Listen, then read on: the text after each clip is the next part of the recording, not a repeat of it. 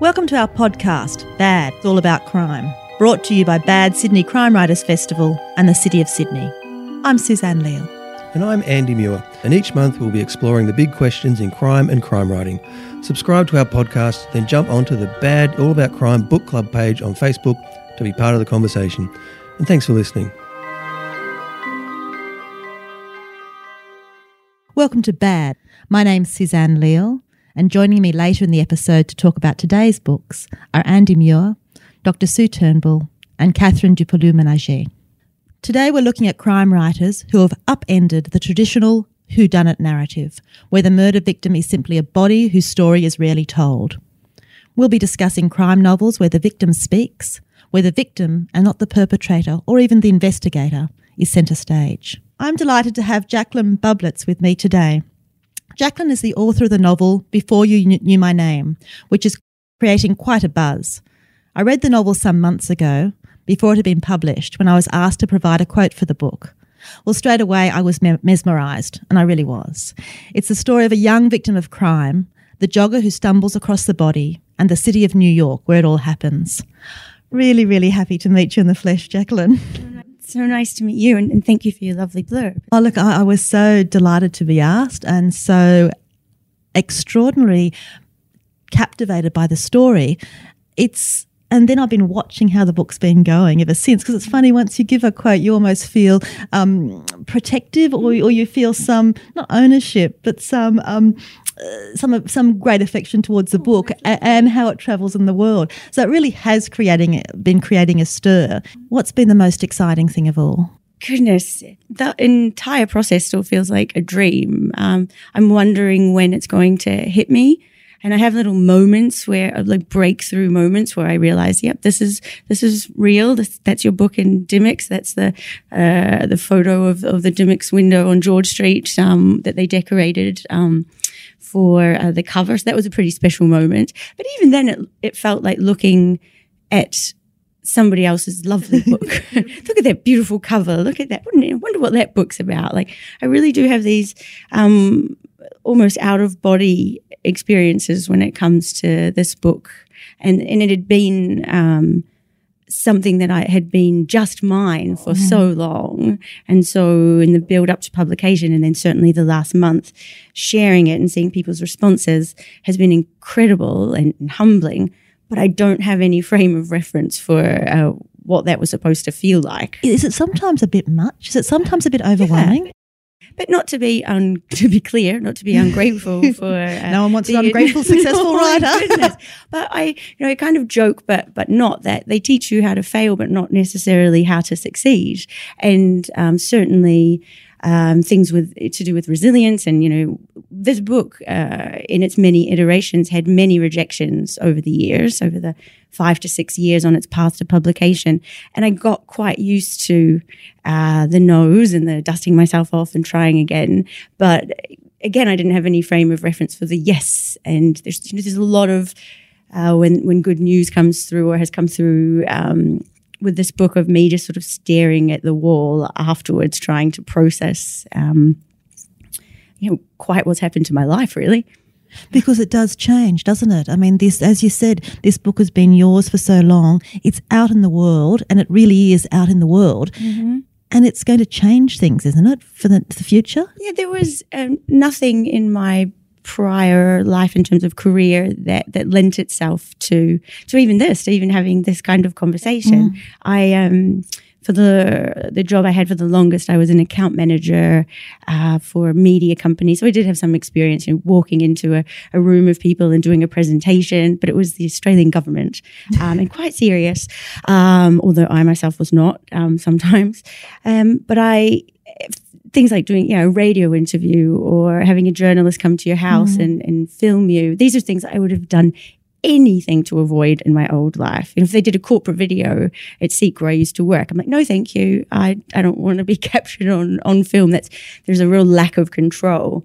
So it's been the biggest learning curve has been around giving over some of that control that I've held on to pretty much my whole life for a good cause. And I think the difference between the introvert that you need to be a writer and the extrovert you need to be to market your work is sometimes contradictory. I absolutely agree. And I would say that we ambiverts, where I move between extroversion and introversion, as many people do. But I never know who I'm going to walk into a room and whether it's the introvert or extrovert that's going to come out. And it's always been that way. And I think that comes from I'm the youngest of 5 kids, but I'm younger by far, although my siblings don't like me saying by far.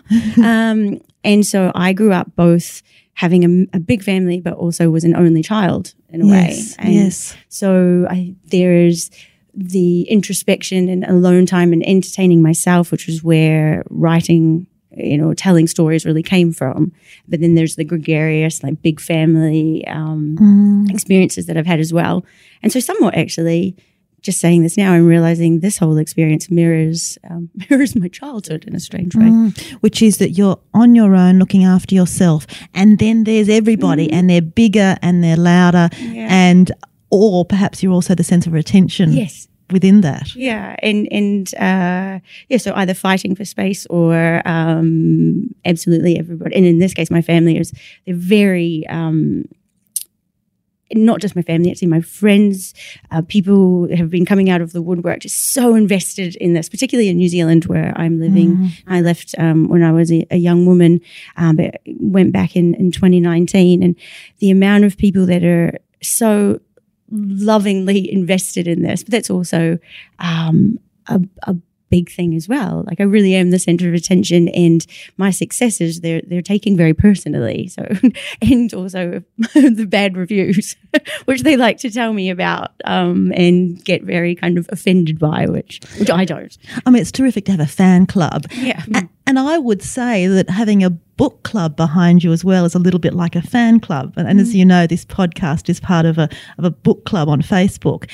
And what we've found as our book club grows in numbers is there's a real sense of camaraderie and a real sense of wanting well for the authors who come before us. And you seem to be finding this as well. Oh my goodness, everybody has been so generous. And from so I have a publisher in the UK, and my first experiences actually were with joining a couple of groups on Twitter, like debut authors. They're quite active on Twitter, and they just really embrace me, and they embrace each other. They celebrate successes. There might be some private kind of, they've hit the bestseller list, and my book's not necessarily getting as much attention. There's dynamics, but everybody is so supportive. And the first time I got asked to blurb something, I was like, really? Like I was so excited to do that, and it felt like such a responsibility because everybody in the industry that I've encountered has just been so lovely to me, including you. So thank you. It's such a lovely community. And then you add the book bloggers and the readers and the message requests that come through from people who are just like compelled to tell you, how they've responded to your book. Thankfully, mostly in a positive way. It's been extraordinary. So actually, that's the part I've enjoyed the most, to take a really long time to answer your first question. Let's move on to the book itself. There will be many people out there who are listening to the podcast who will have read it or will have heard something about it. But particularly for those who haven't, I'd like to whet the appetite just with the opening page. And who better to read it than the author herself? Thank you very much. Before you knew my name, you will already have an idea of me. There are enough of us dead girls out there. From a distance, so many of our stories look the same. That's bound to happen when someone on the outside tells the story, speaks as if they knew us. They pick over our remains, craft characters from our ashes. And this is what the living get left with, someone else's impression of who we used to be. If I tell you my story, if I let you know what happened to me, maybe you'll see who I was, who I am. Maybe you'll like the truth of me better, and maybe you'll wish this for every dead girl from now on. The chance to speak for herself, to be known for more than her ending. Wouldn't that be something after everything we've lost? Tell me, Jacqueline, did you write the opening of the book first, last, or in the middle? The ending of this book was written first, almost exactly as it is now. It's just a little bit of editing, and I very much worked backwards, which I think it is a story that's told backwards in a way, because I give away on the first page that our narrator has not survived. So no, this that little piece there came later and came through really strongly when I was very intimately acquainted with Alice Lee, our narrator, one of our two storytellers in the book, so intimately connected to her voice. And I would go for a run and I would hear, like, if I tell you my story, it just wouldn't leave me alone. And so I sat down and wrote that in maybe like 2 or 3 minutes. It's interesting because you've talked a lot in your interviews about going for a run, and I also go for runs, and you have two main characters in the book. One is Alice Lee, who, as you've told us, is dead, and we know from the beginning that she's dead.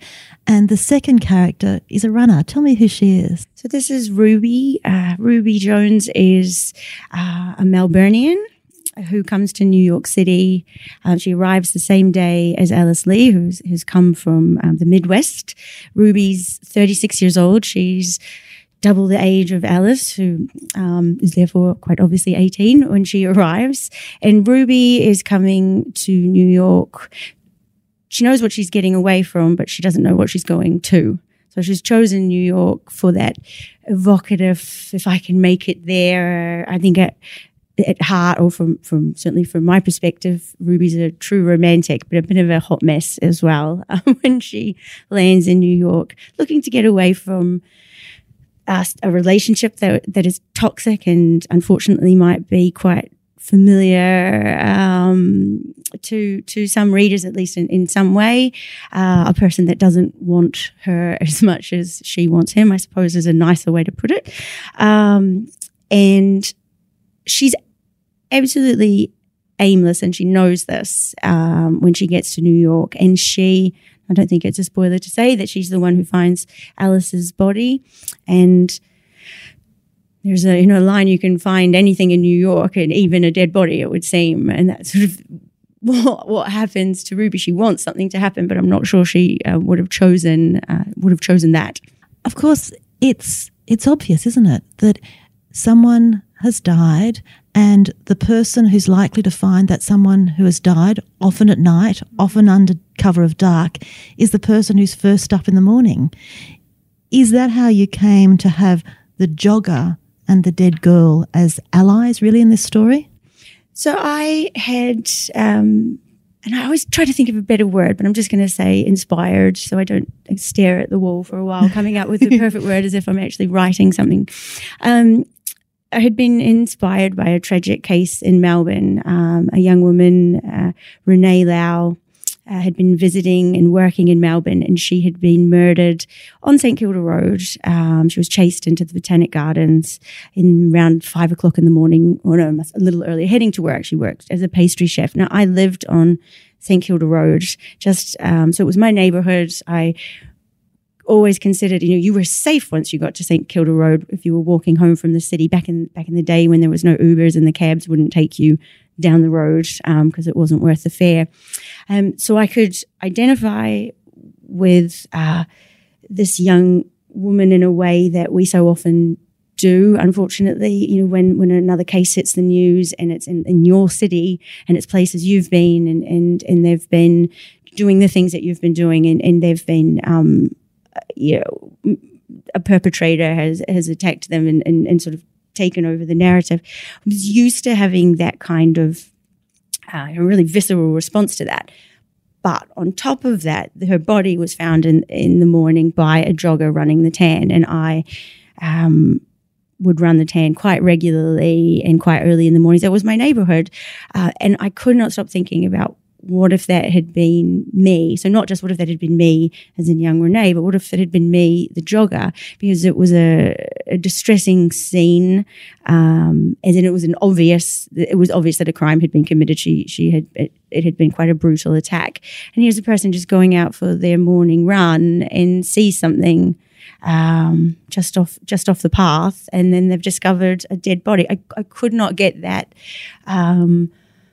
trauma out of my mind, and I did a little bit of research around tried to find stories of people who had found bodies in those kind of circumstances. Thinking every story that hits the news around that type of crime, there's a fisherman or a dog walker or a jogger who finds the body. So who are they? And maybe there's some stories about them out there, and I could only find one. It was like archived article from The Guardian or something about people who had, I suppose it's quite niche, that what I was looking for was people who had found bodies where the victim might have ended up being part of like a case with like a serial killer, something that became even more newsworthy as a result of the circumstances. And there was one particular gentleman in the story who had been so affected by this discovery, and he became very would avidly follow the case, but he didn't have any connection to it any longer, despite discovering the crime. He would go every year and take flowers or commemorate is exactly the word I was looking for. And that was my sort of moment of, I'm on to something here, for two reasons. One, and by that I mean a story that would talk about the connection that you might feel between the person who finds the body and the victim.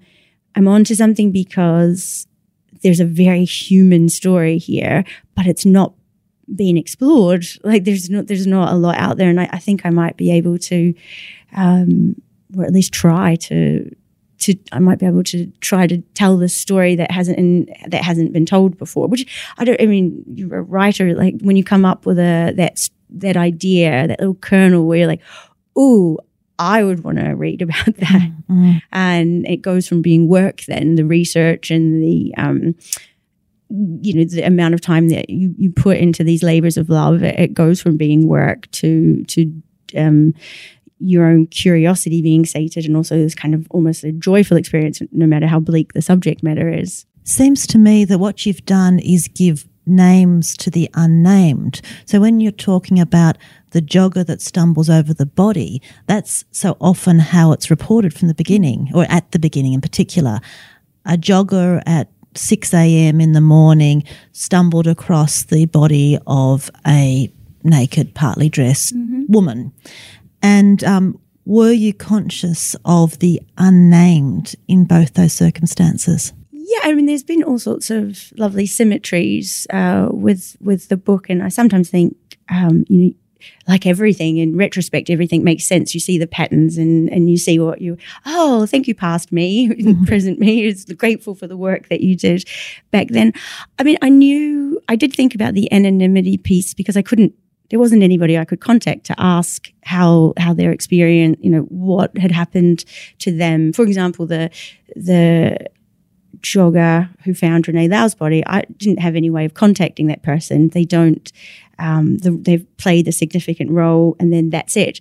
And I wasn't, to be clear, no agent or publisher was waiting for this book, so I didn't have any kind of credential where I could go to, I don't know, the police and say, and they wouldn't be able to give it anyway, would you give me the name of this person? And so I was super conscious of that anonymity, just by virtue of not knowing how I would even find these people to talk to. But some of the sort of deeper significance around naming, and maybe a lot of that happened quite organically through the writing of the book. What's interesting particularly is that Alice Lee, who is dead, has a voice, and it's a voice that is full of life from her death.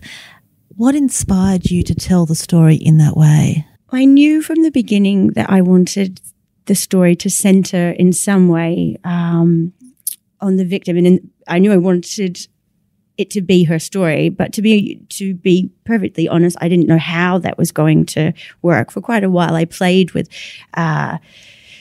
dual kind of narrators. I played with all sorts of different, all third person in terms of voice. And Alice Lee, I didn't even know for a while there who she was. And then one afternoon, I started writing her in flashbacks. I just was like, okay, it's pretty much a writing exercise. Let's just get to know who this young girl was. And she came to me so vividly, so, that overused, fully formed, but she really actually did. And I was almost giddy this day. I've found my, she was always Alice from the beginning. It's almost like she picked her name, if that doesn't make me sound too strange. And then because I so enjoyed writing her, and I was actually writing she came to me in scenes where she was in a compromised position with a character called Mr. Jackson. And that's all I'll say about that. However, they were not easy scenes to write, but she was still a joy to write, if that makes sense. And so I thought, why not pull her into the present and just see, like, what if I let her walk down the streets of New York, but we already know that she's dead. Why don't I just see?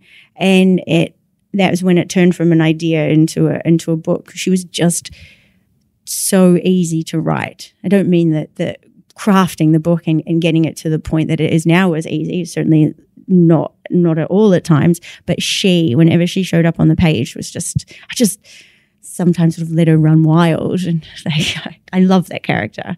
I really love her too. And she interacts. She's dead, but she interacts. She watches with sadness to Ruby. She watches Ruby discover what she may or may not discover. And it reminded me, although the book is very original, but it did remind me a little bit of The Lovely Bones by Alice Sebold. Have you read that? Is it a book that spoke to you? Yeah, I unashamed loved The Lovely Bones when I was in my early 20s. And it was one of those books. We didn't have my group of friends, we didn't have book clubs back then, but we would share a sort of tattered copy from Borders or something. It was the book that we shared with each other, and then I would pass on to my niece back in New Zealand. The Lovely Bones was one of the books that I loved, that it was literary enough, but commercial, so accessible literary fiction is what I would maybe call it now, but I didn't really have the language then. And it was beautifully written about this really terrible crime that had happened, and so it's always stuck in my mind as a book that I one of those books where you're like, I wish that I wrote that.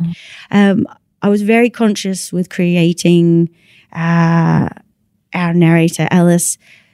I wanted her to be the anti-Susie Salmon. So Susie is the 14-year-old girl who's murdered. And we know once again right from the beginning that she has not survived this attempt on her life. And she's 14, she's virginal, she's obsessed with kissing a boy. And also she quite clearly goes to a type of heaven. So there were things, the way that The Lovely Bones influenced me was almost the things I didn't, with great respect to that novel, the things I didn't want to do because they'd already been done and done really well. But I also wanted to explore this notion of the and using my air quotes here, perfect victim. So that the political in me, once the story was taking shape, I knew that I wanted to play with notions of who is the perfect victim, who do we give our sympathies to, and I couldn't have a character like Susie Salmon. It wouldn't work because she was somebody that she didn't have really a backstory. Her story is about what happens after she dies, where I wanted this to be about who Alice was, not just what happened to her. You've said elsewhere that you're sick of perpetrator-led narratives. I've been in a mood that day. Bring it on now. Tell me why. I do want to say and make clear that I understand the fascination with with the big baddie, the monster, the murderer, and in particular serial killers. I'm addicted to shows like Mindhunter, which goes into the birth of fictionalized birth of like profiling serial killers at the FBI. I totally get it, but there's always been something that's felt like sensationalistic, is the right word, and also that the victim completely disappears when we give such focus to the perpetrator.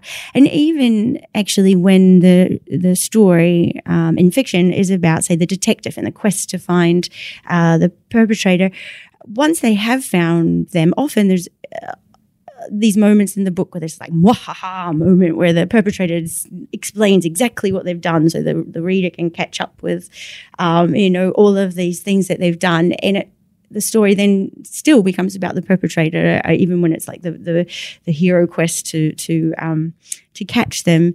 And I read just a really simple sentence the other day that resonated, which is that we deserve better anti-heroes.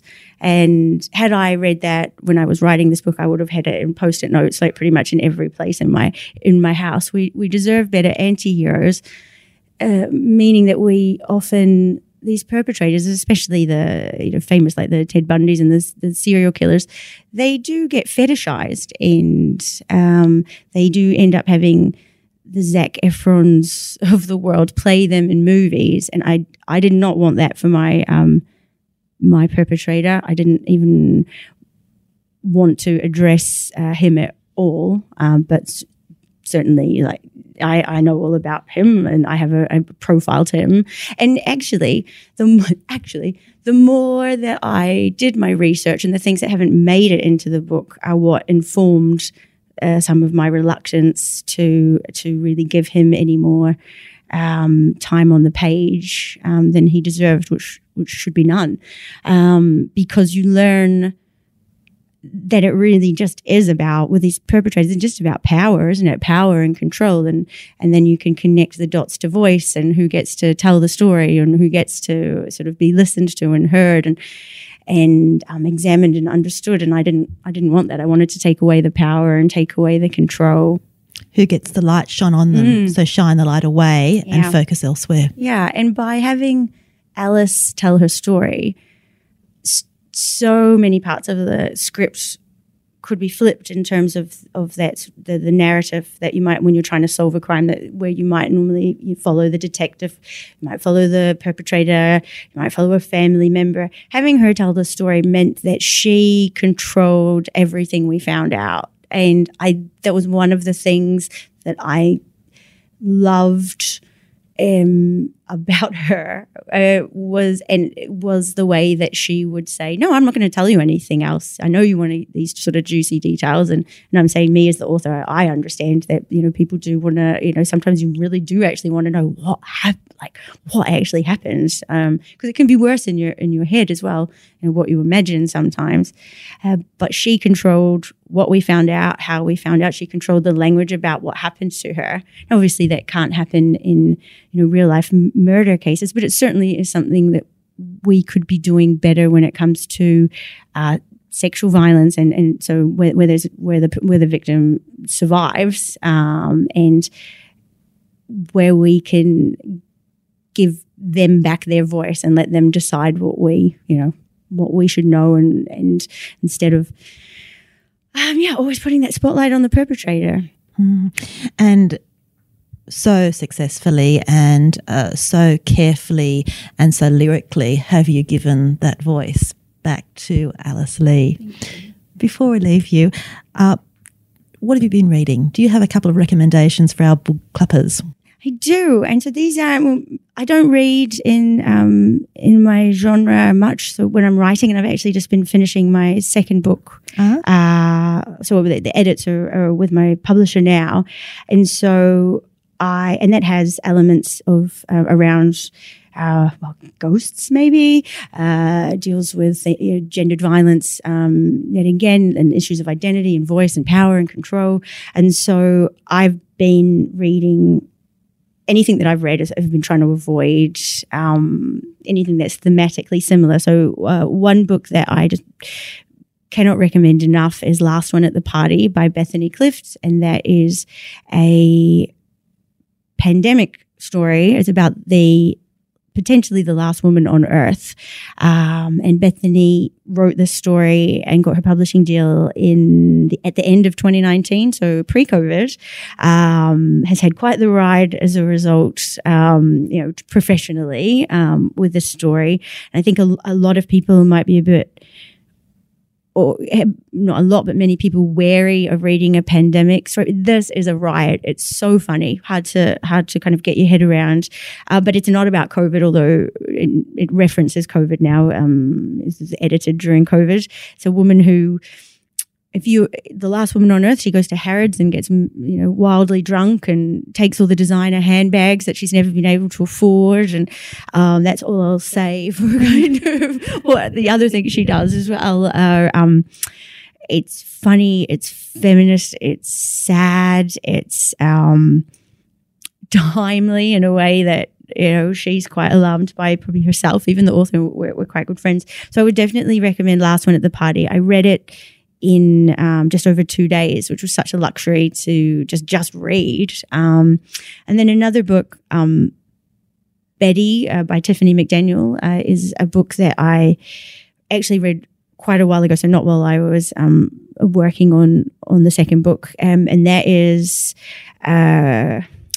it's sort of like the Crawdad, where the Crawdad sings, mixed with another more brutal book, My Absolute Darling. It's like if they had a child, it would be Betty. And so Betty is about a family in the Appalachians in the States, and Betty's father is Cherokee, and her mother is white, and they are poor, and they have a big family, and it is really a story about love and brutality, and actually reminds me a bit of the Color Purple in a way. But I had, after I lost my dad, the Betty's dad in this book is so extraordinary. This character is so amazing that there were parts where I would have to put the book down and just like it was the most cathartic, beautiful read. So I'd encourage sort of anybody who's got the stomach for a bit of brutality and the impacts of poverty and racism, and that if you are not looking, it's not an easy read, but it's lyrical and it's beautiful, and it really celebrates father-daughter relationships in a really lovely way. And of course, Before You Knew My Name is dedicated to your late father. Yeah. And so we come full circle. We do.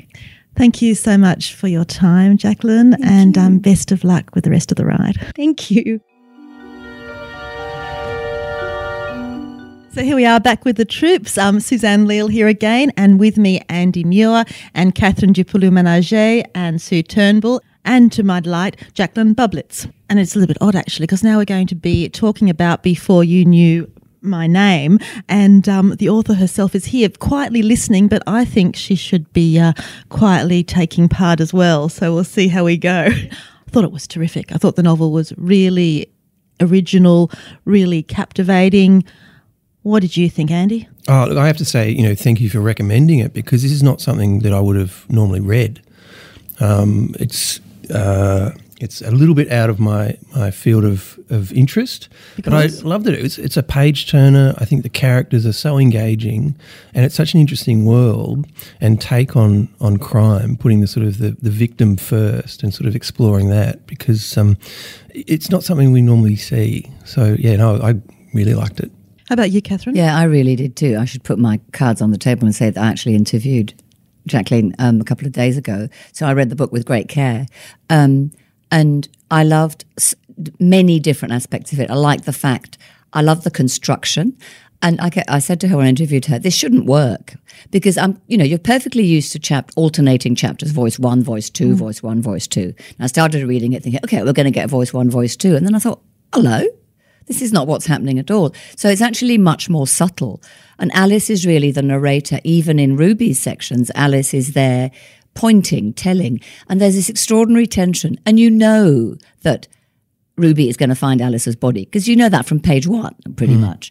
So there shouldn't be any tension because you know it's going to happen. But yet there is. And that's really, really excellent. Plus there are some very moving parts in the book. So there's a vigil for Alice when she's dead, which reminds me of the vigils that we've seen in all over the world, but in Melbourne in particular. And there are just some little lines late in the book. There's a line about how let me get this right, when Alice is buried, when there's a funeral, Jacqueline writes that all the girls who knew her and a man who was on the scene feel sorry for him, not for her. And there's just a great line where you say something like, they don't know what it's like to have to agree to survive until they do it themselves. Whoa, it's actually, you've said it better than that, but it's very powerful. And interesting about younger women and even a women difference between a 14-year-old and an 18-year-old and your understanding. And just great. So a lot about women. And it's also very funny, which you think it wouldn't be. But there are some really funny bits. There's something called the Death Club, which I won't say anything else about, but it's just laugh out loud funny. And some scenes where Ruby decides she possibly needs a bit of help and goes along to a kind of meeting, and you just think, oh, this is so good. So I loved it. I loved it too. And like you, I guess, Catherine, I when I first sort of found out what the book was about and that it was written from the point of view of the victim who had already died, I thought, oh, I'm not sure if I can deal with that. There's this, and yet from that first page when you meet Alice, she's completely and utterly engaging. She's so charming. She brings you into the book. She doesn't ask you to feel pity. That's not what it's about. She just wants to show you, and she wants to tell you, and she's very, very clear about what she's doing all the way through. And so she felt like a kind of spirit guide, a very nice familiar taking you through the book. When I met Ruby, I wondered if I was going to be annoyed with her because she's, so obviously in a relationship that's not going anywhere. And then she's drinking so much, there's the vodka. And I'm wondering how she runs. How does she run after drinking all that vodka? That's why she runs. That's why she runs. Well, this is the great thing about female private eyes. Sarah Paretsky's female central character, Scarpetta, was always drinking too much and then running the next morning. And I always thought this was such a bizarre thing to do. Anybody sensible with a hangover goes to bed with a hot water bottle and doesn't emerge and watches, an entire season of Game of Thrones or something. I just couldn't understand the jogging angle. But nonetheless, the way in which those two women come together, and I actually loved the Death Club.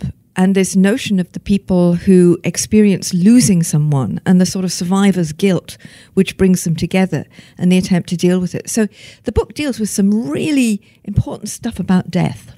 What did you think about the Death Club? I thought it was great. Andy? It's one of those things that you read and you go, oh, I wish I'd come up with that. It's sort of, and you kind of wonder, there has to be like an element of truth to it. Sort of this kind of survivors group. Who could help us with that? Yes, I'm just wondering, Jacqueline, you can just take notes, but do you know where you might think about a Deaf Club, where you get the inspiration from?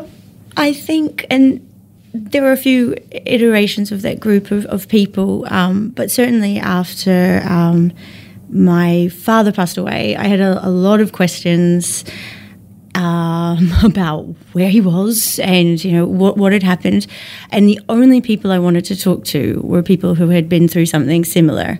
And the only comfort that I got, if any comfort at all, was when somebody would reach out and say, this is how I felt when my insert whomever that they've lost. And so through that final edit, which is what got me my agent, and then the book that you're reading is quite close to that final edit after my father died, Death Club really changed into an acknowledgement of how we don't really get to talk about these things, and but when we do get to talk about death, and when we do get to explore our feelings with people who know or understand, I used to always hate it when people would say, you can't understand this thing until you've experienced it. I always find that so offensive about anything. But actually, now I'm in that camp when it comes to losing someone that you love that deeply. So Death Club was a bit of a tribute to my dad. Thanks for that. Thanks, Jacqueline. We spoke earlier about Alice Seabolt's novel, The Lovely Bones. It's a book that I also read years ago. And of course, for those who haven't read it out there, it's a book where the narrator is also dead and is also the victim of a murder. Hive Mind, what did you think about the book? Anyone got any thoughts on The Lovely Bones? I read it a long time ago, so I had a kind of quick re-look. So at first I thought, I wonder if it's going to be the same kind of voice, because, a dead young woman. But it is a very different kind of voice. And I'd forgotten how funny the heaven is in the Lovely Bones. She goes to heaven, and heaven is whatever you need it to be. So if you're little, there's a swing set so you can swing. And if you're, but that also gives a voice. But she's more from memory, because I didn't have time to read it all. She's more, in The Lovely Bones, the dead girl has more impact in the present. She actually intervenes more. I mean, Alice sort of intervenes, tries to intervene. Yeah, hopes that she's getting through. But that's a much more direct link. And you see more of, because I've forgotten the name of the girl in The Lovely Bones. Susie's, yeah. Because she comes from a very tight family, you see the impact on her family much more than really on these two strangers who come together. So I found it it was really good to be reminded of it. I found it, but it's totally different. Jacqueline, for me with The Lovely Bones, I mean, it was completely groundbreaking. I mean, was it groundbreaking, do you think, at the time? Was this one of the really early examples of the dead victim speaking forward? Yeah, I know I'd never read anything like that before. And something I mentioned before around sort of this accessible literary story where the writing was beautiful, the subject matter was not beautiful, and somehow they came together so well. I remember being profoundly moved by that story, and giving it away as gifts when I could afford to, but reading it again as a grown-up, and also with an eye towards making sure there was no copying or plagiarism or anything like that. It was an interesting experience, because there are parts of that story, in particular around heaven and some of the perhaps answers given. I absolutely wanted to do the opposite. I wanted it to be about the question of what happens after you die, not answers about what might happen. So the question was, Sue, about whether that Lovely Bones was groundbreaking, but there are other books, are there not, where the victim has spoken and the victim comes up to play with the narrative? Yeah, within crime fiction, that attention to the victim, I think has I can see it surfacing in all sorts of places, but one of the books that was very memorable for me that did that, I thought, extraordinarily well was Minette Walters' third crime novel called The Scold's Bridle, published in 1994.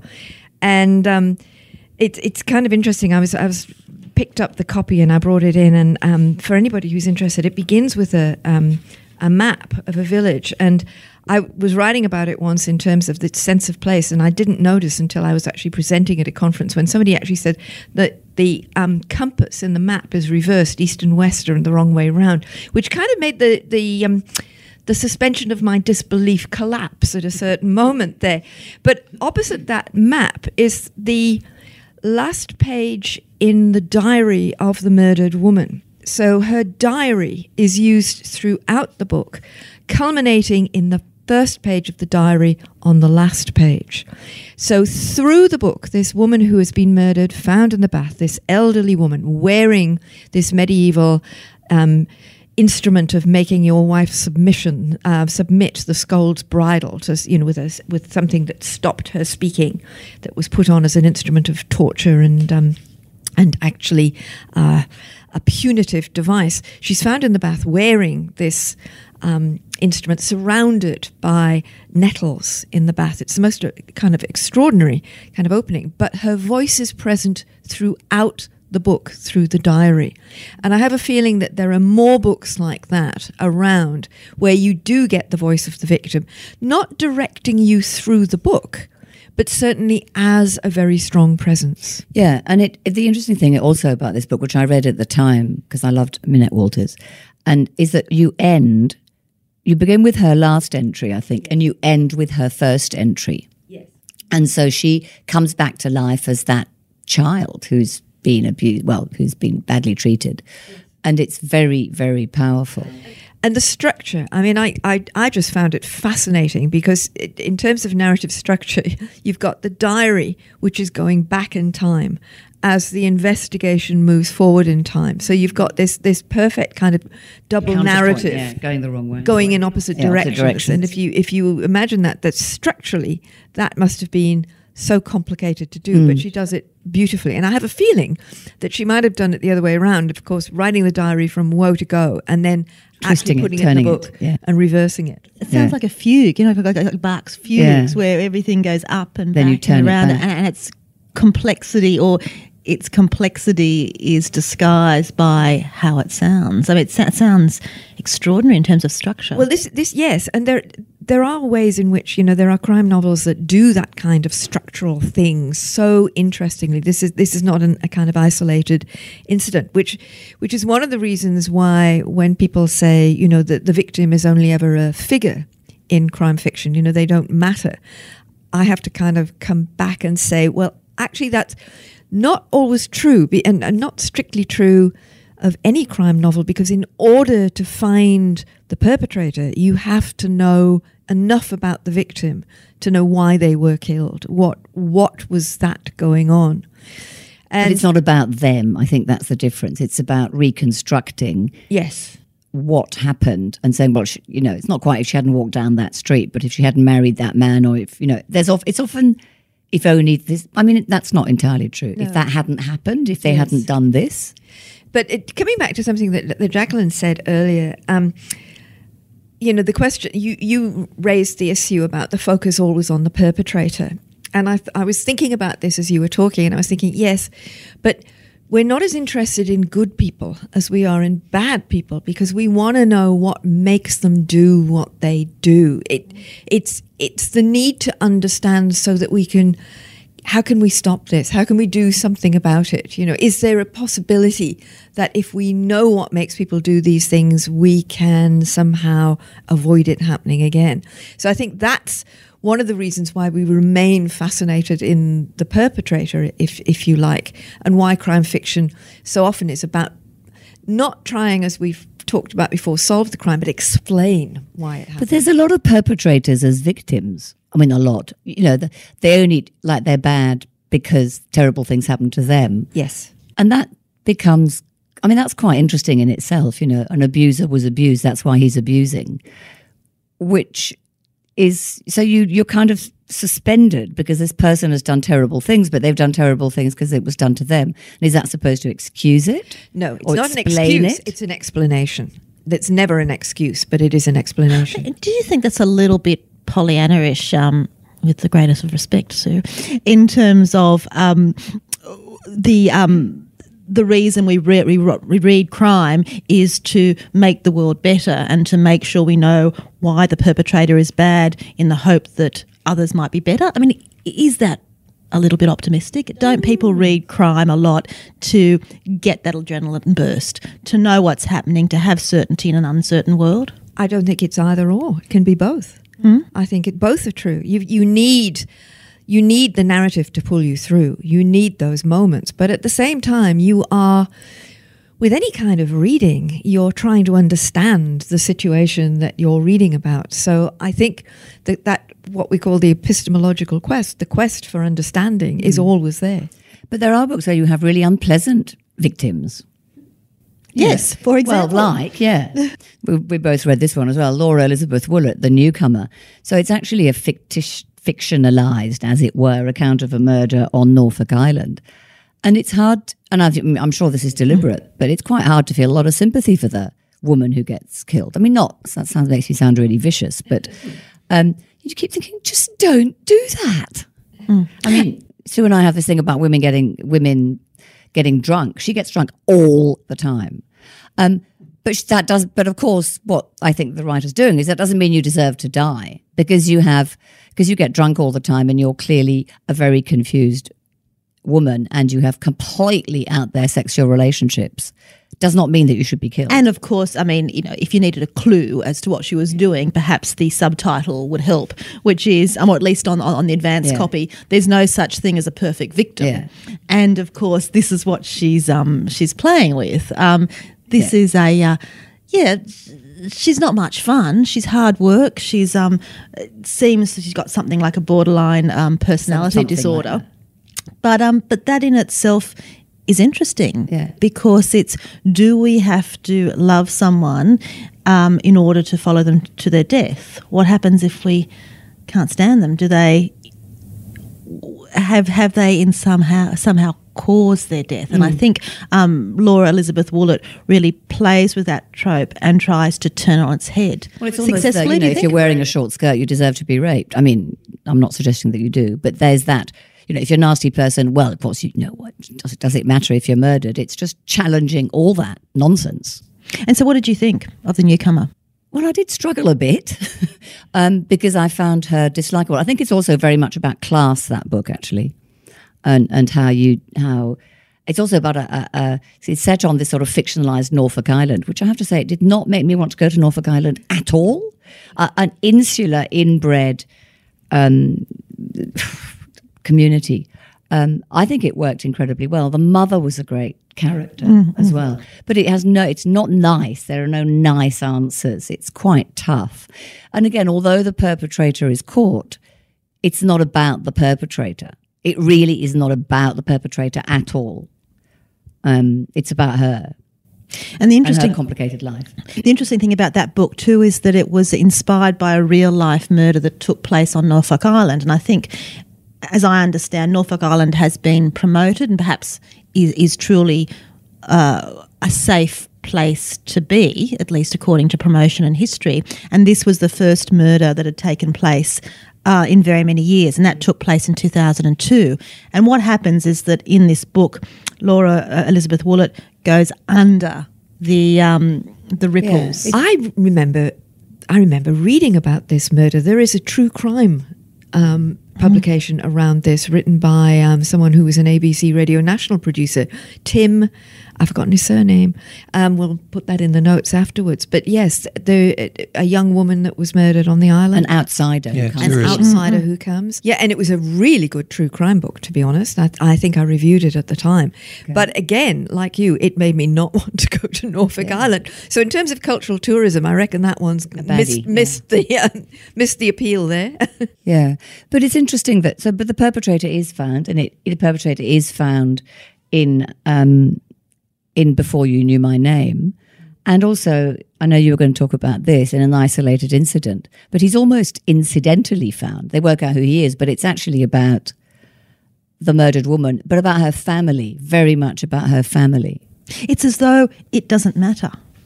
In a number of these books, yes, the perpetrator is there. Okay, you've got your full stop. You know what happened. But for the story, it doesn't really matter. Oh, she's dead anyway. Does it matter? The perpetrator? Catching. No, I think it's always what's happening around the crime that is interesting and what engages us. I think it's that exploration of who these people are, what this world is, because at the end of the day, the victim is dead, and once you do work out who the killer is, it is a full stop. Can you think of any crime novels where this is probably a really obvious question, where we don't find the perpetrator? Yes, the unfinished Jack Irish. Oh yeah, okay. The book is not finished. That's hardly fair. No, but I didn't think to ask myself the question where you leave the book not knowing how the person died.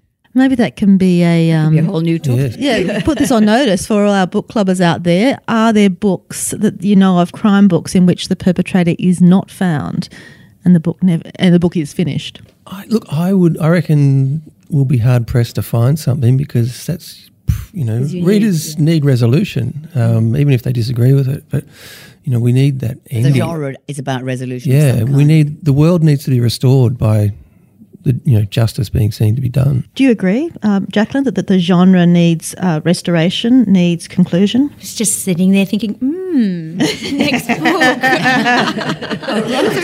To be honest, Well, you can dedicate it to us. I just went off into a little kind of reverie. place in my head about what could you do with that. But no, I mean, I know that I felt that I needed to name and give the reader some kind of resolution with the perpetrator. And you only have to, if you're lucky enough to watch someone like I was watching my mum read the manuscript and accusing everyone, and how there's a sort of joy in that, and solving the mystery and being right at the end, which inevitably you're going to be if you've accused everyone.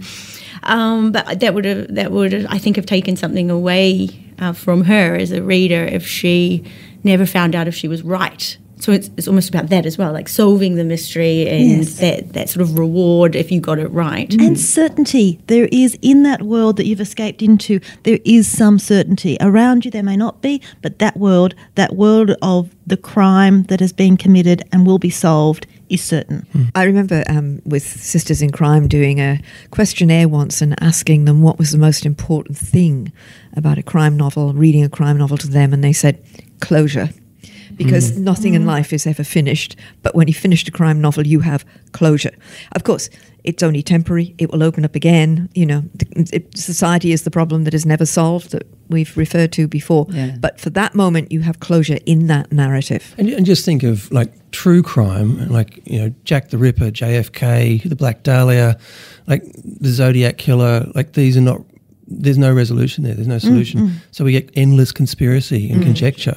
So I was going to say the brilliant book I'll Be Gone in the Dark, which we've talked about. And so if you read that book when I did, they hadn't actually found the Golden State Killer, but then when he was found, it was sort of flabbergasting. I mean, you'd spend all the time reading this book, and it was not long afterwards that he was actually identified. And that's a case that I come back to all of the time because the mystery was solved. But it would have been very different to read that book knowing that he had been found at the end. If there'd been that sort of real life closure, in the reading of the book would have been really different. So something to think about. She does say in the book. So the awful thing about this book is that the woman who writes it, Michelle McNamara, she dies completely coincidentally, as it were. She's not murdered. Before she finishes the book? Before she finishes, yes. And so it's kind of re-put together by her family. I don't quite know who puts it together.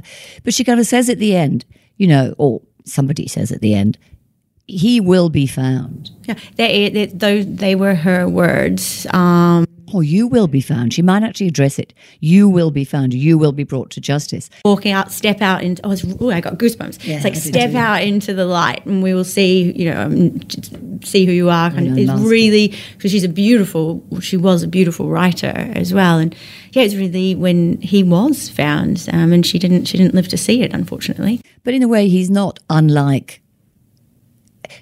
In the book, she examines certain kinds of people that killer would have been, and he turns out to be a police officer or have been a police officer, and she'd looked at that. So it's really, that's a book without, it's not a fictional book, it's a true crime book without the perpetrator being identified, but with a direct, we will get you to the perpetrator. And there's the difference between fiction and real life. Yeah. The promise of the future and the reality of the closure. Yeah. Just before we sign off, the last book that I'd like to talk about briefly is Emily Maguire's earlier book, An Isolated Incident.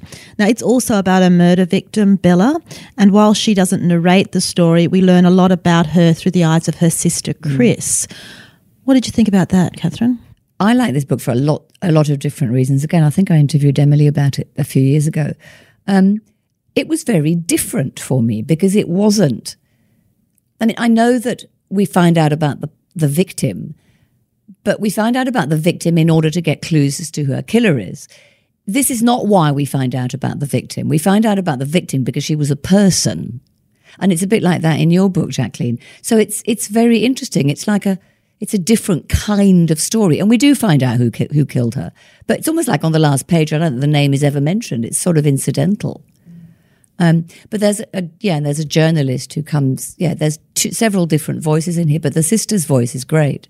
and that the love between the sisters in this is beautiful, really moving. So is it a crime novel? No. Well, A novel with a good crime. question. And I think I wondered at the time whether the publishers had done the right thing in the way they'd marketed it. But I think they probably had. Perhaps it was a bit before its time. I was a little bit surprised to see it marketed as a psychological thriller. I think it's a psychological. No, it wasn't a psychological thriller. That's how they were marketing it. Yeah. Yeah. But that's how it but was it was advertised. a psychological drama. drama with exploration. a victim. Exploration. Yeah, with a victim. So I was actually looking at crime reads. I don't know if anybody ever looks at crime reads. And they review books, but they also comment on books, and they have writers writing about a subject that interests them. And there's a woman called Philippa East, a UK writer I'd never heard of, and she's a psychologist, and it's thing about the victim or the people left behind. And so I just printed it out. She says, in a classic crime story, the crime usually gets solved, justice can be served, the world can be put to rights. But what about the people affected by that crime? What happens to them? So really, what happens to Ruby in that sense? And what if the crime itself is not the worst part? What if the real heartbreak only begins once the crime is solved and everyone returns home? So that's what if the crime isn't an attack or an abduction or a murder? What if the crimes are our own failings, mistakes, lies and betrayals? How do we solve those crimes? How do we put the world back to rights after that? Which is interesting because it kind of questions the fact that we need an ending. I want to go and read her books and see what she does with that idea. Look, thank you very much, everybody, for being here today, particularly our guest author, Jacqueline Bublitz, but also Andy Muir and Sue Turnbull and Catherine Dupolou-Menager. And to all the listeners out there, remember, if you'd like to be part of the Bad Sydney crime-loving community, then subscribe to our podcast, join the Bad Sydney Book Club page on Facebook, and visit our website to keep up to date with all the news.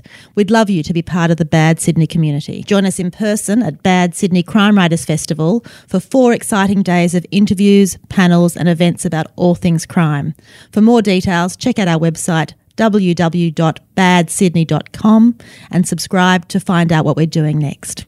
Thanks for joining us today, and we'll look forward to your company for our next episode, What If They're Innocent? In the spirit of reconciliation, Bad All About Crime acknowledges the traditional custodians of country throughout Australia and their connections to land, sea and community.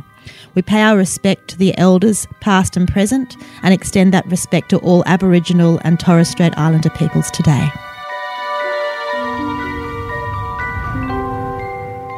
We hope you've enjoyed this episode of the All About Crime podcast from Bad Sydney Crime Writers Festival. If you'd like to be part of the crime conversation, head over to Facebook and join our Bad All About Crime book club. The books featured in this episode are available from our online bookseller partner Booktopia. You can find a direct link to the Booktopia Bad All About Crime page on this episode's show notes. If you love listening to All About Crime, please give us a rating and review in your favourite podcast app so other people can discover us too. The views, opinions and attitudes expressed in this episode of All About Crime are those of the participants and not those of Bad Sydney Crime Writers Festival. Until the next thrilling episode, keep reading and talking crime.